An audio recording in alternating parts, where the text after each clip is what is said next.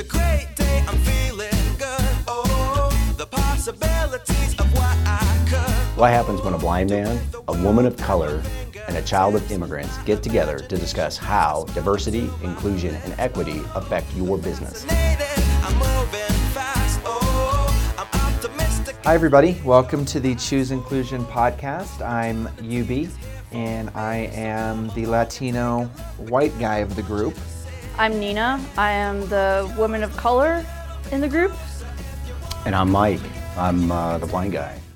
You know, with like diversity and inclusion, and your platform is national. Like you're based in Atlanta, but I mean, anyone around the country and around the globe could join your platform and start, doing work immediately.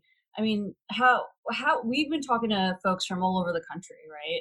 Recently, how have you seen the role of diversity and inclusion in Atlanta play out versus other parts of the country?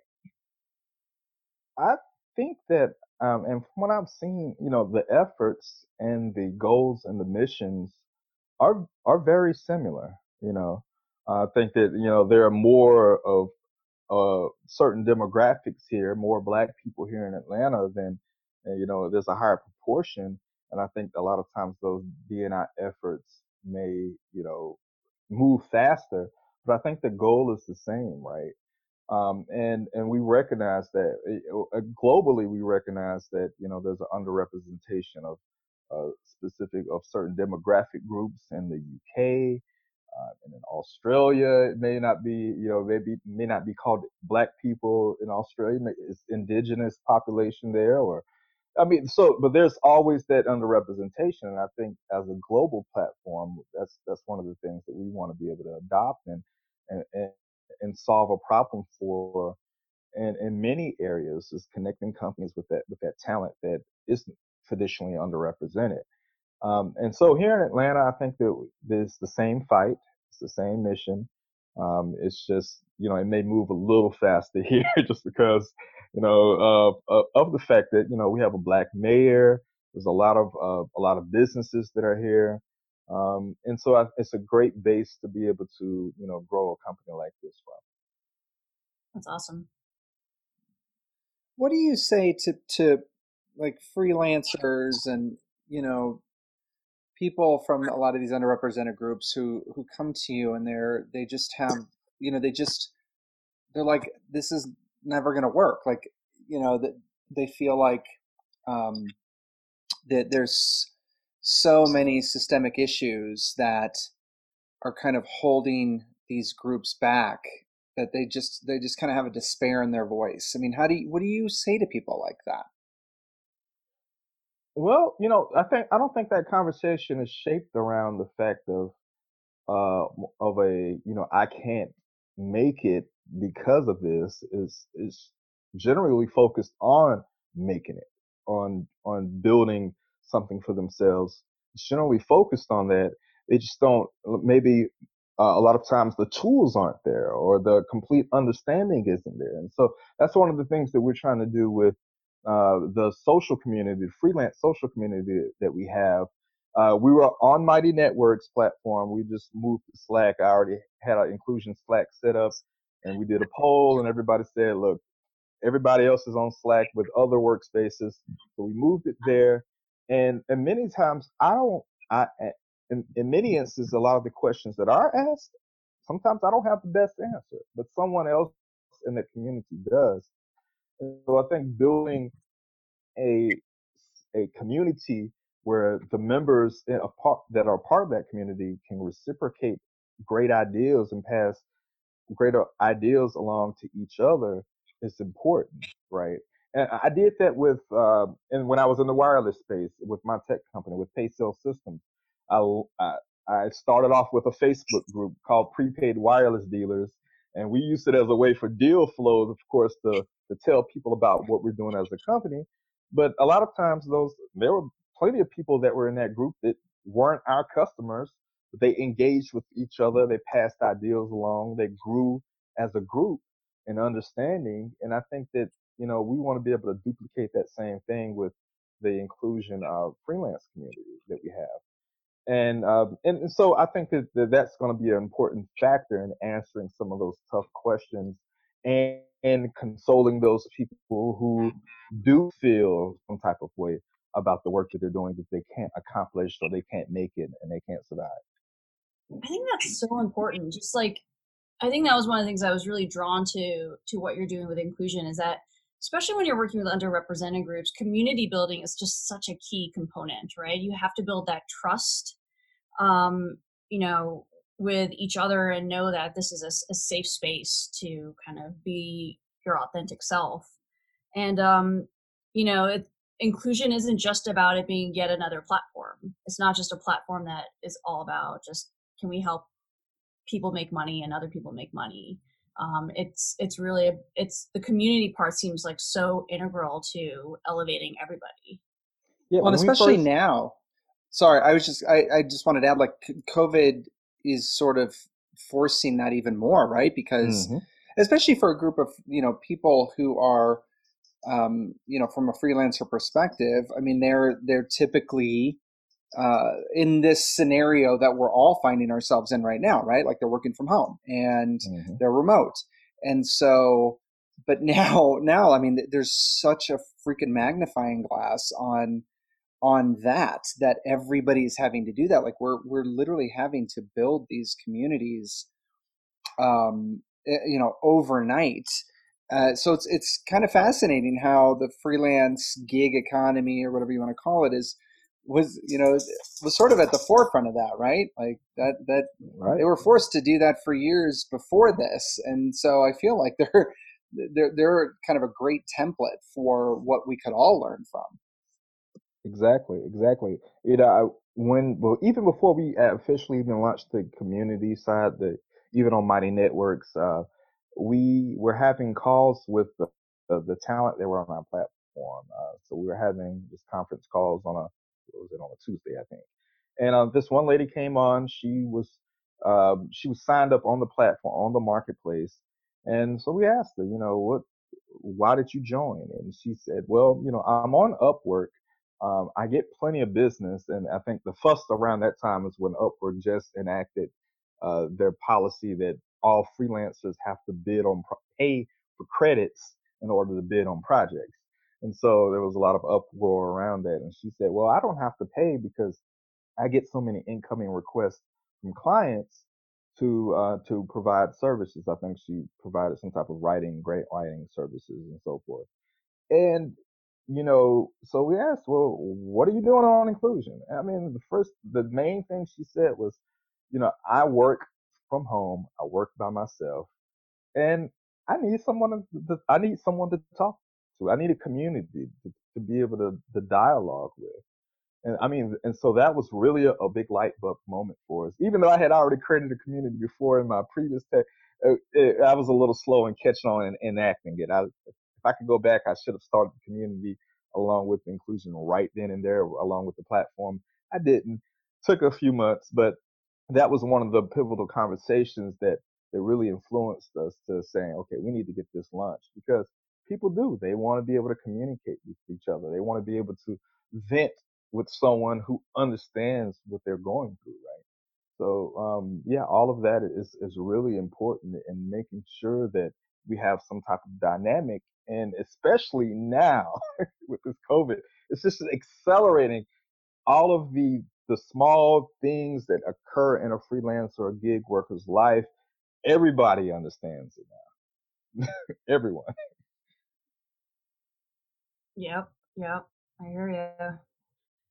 So, you are in the midst of. So, I want to take a step back because one of the things that I really like about your company is that you are doing fundraising in a non-traditional way, and that is by really understanding that, it's by recognizing that you don't have to go to angels and VC funds and all of that to make money when you can get that initial kind of investment from the community itself. So I was actually I've been super excited to personally invest in inclusion, but I was wondering if you could talk about that a little bit. Yeah, yeah. So, I had been following the Jobs Act and Title III, when it was signed into law in 2012, I was really excited about this new opportunity to access democratized capital. When I had my tech company, I used to go to the conferences in Pensacola. I used to always ask, well, how does a company like mine get access to capital? And they didn't really know. And that was one of the reasons why I got out of Atlanta.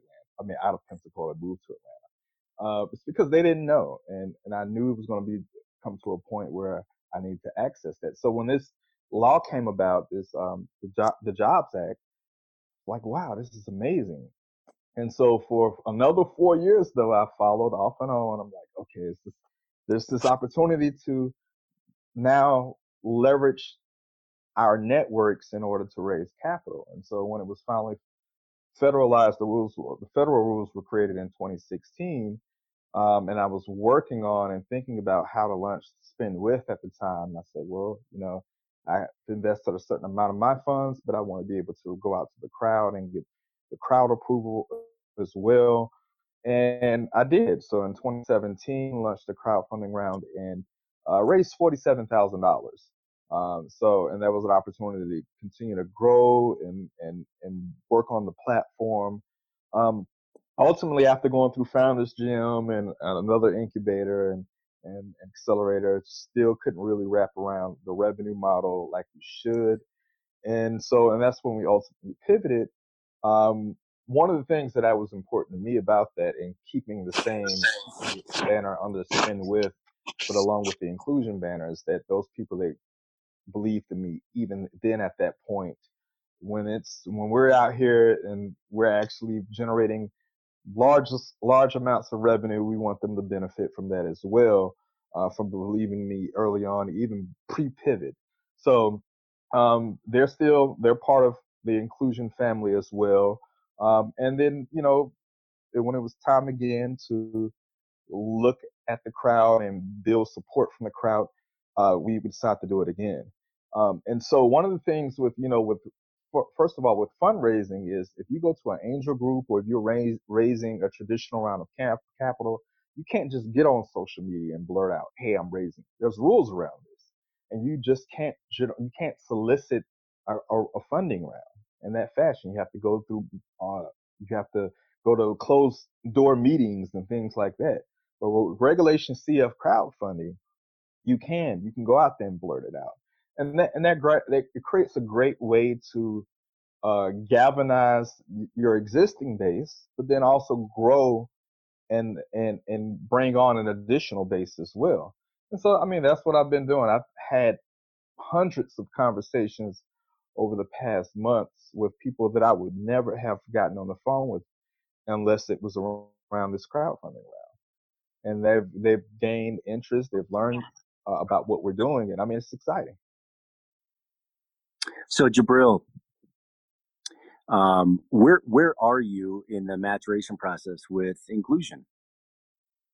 Great question. So we launched initially as a diversity-focused version of Upwork. And so we have a platform in place that allows for a client, large or small, to post a project, associate a budget with that project, and then that based on the skill sets and all, we will match that person with talent that's in our platform. And that talent has the ability to respond to their what we call talent requests that they've created, and that client has the ability to pick the best candidate, and then fund the whatever amount of that budget, and that money goes to an escrow or create milestones around that project. And then as as the talent completes the milestones or the project as a whole, then they're distributed their funds. So it's a very similar process to what Upwork offers, and so that platform is live. What we've been working on now is also tackling some of the traditional ways of talent acquisition, which is around contract staffing and even recruiting, permanent placement recruiting as well. We're still experimenting with that. We've partnered with a great company that's our back office solutions provider for a staffing company, we've brought on some freelance recruiters as well. And now, one of the things that we're doing from just talking to the hiring managers that are out there at more of the larger companies, a lot of times they don't need recruiting services or staffing services, but they do want visibility in front of our network of talent that's out there, candidates. And so we're building traditional job board capabilities into the site as well that will run parallel to the freelance marketplace. So someone can go in, they'll be able to go in and post either a regular job or a freelance marketplace job that we'll facilitate through our platform also. Fantastic. And how are you getting the word out there then? Obviously, you're in Atlanta, all that good stuff, but how is the Black community in Southern Texas? How is the Black community in New York? How are these other large populations, demographics, pockets of African Americans across the country? How are they hearing about inclusion? Yeah, so I mean, we're reaching out to, our key demographics are women, Black and Latinx populations that are out there. So all women, and then Black and Latinx demographics as well. And a lot of that is driven through social media, word of mouth. Those are the main ways right now. So one of the things that we talked about earlier offline was, well, what are we going to do with the funds? Well, we want to continue to build in and iterate in what we're doing with the platform, build in these additional features that we're going to be adding in this job board, and we want to continue to A/B test our marketing as well around attracting the candidates into our platform also. But that means also doing a lot of hustling and bustling in the hundreds of Facebook groups that are out there. They have, women business groups, Black business groups, Hispanic and Latino business groups that are on Facebook. So getting out the word there as in a more organic way, providing some type of actual targeted marketing through social media also. Partnering with great organizations like Nina's organization, and also just different career service departments that can drive talent into what we're doing. Also, and coding boot camps. So there's a multi-pronged effort that's in place. That we're constantly working to of course get the word out there. And then we just want to be able to continue to grow in traction as well. And that means going through different programs. I graduated from the Acumen Civic Future of Work Accelerator. And that was a 3-month long program that ran from October until December. I was part of a pre-accelerator program called It Takes a Village that was almost running at the same time as the other accelerator. And then, yeah, just having so many conversations with key people that are in the DNI space, and getting podcast appearances like this as well. Jabril, Awesome. you are doing God's work. So I just want to thank you so much for coming on the podcast and joining us for this conversation.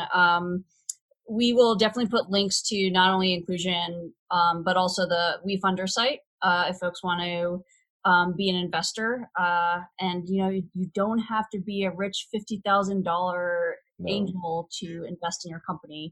It's like the most accessible type of investing out there. So I love that. Yeah, $100 starts it off, and it's and that will allow you to be a co-owner in a great company that's growing. So I know, and it's the really first time I've appreciate it. ever And been owner of a company. It's like the best thing in the world. Like I have shares.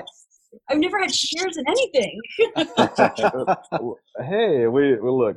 It's great that we are able to burst that bubble and get you into what we're doing. Town closes on April 29th, so anyone that's out there that actually want to still participate, they have until April 29th to do so. Great. Well, what a real privilege, Nina. Thank you so much as always for introducing so many, because Ubaldo, she travels all over the place, so she gets to meet all these great people, while we're sloughing it here at Denver. But thank you, Nina, for doing that work for us. Yeah, exactly. I mean, to be fair, I am in my basement drinking a beer right now, but that's thanks to COVID-19. So Jabril, Well, thank you Nina, so much. yeah, We yeah, that was so appreciate you joining us, buddy. absolutely. I mean, It's been frankly, a pleasure. what you're doing, I feel like perfect timing too, given this situation. I mean, you're one of those that coming out of this, hopefully, it doesn't end up, being like the Walking Dead zombie apocalypse scenario. But when we all come out of this on the other side, I think you're really poised to help a lot of people, and that's what's really impactful about what you're doing in your story. So yeah, thank you for being a part of Choose Inclusion. You're welcome. You're welcome. All right, team. Thank you so much. We appreciate it. We'll be back with more content very, very soon. Thank you. Thanks for listening to the Choose Inclusion podcast. Make sure to subscribe to us on Apple Podcasts and Spotify.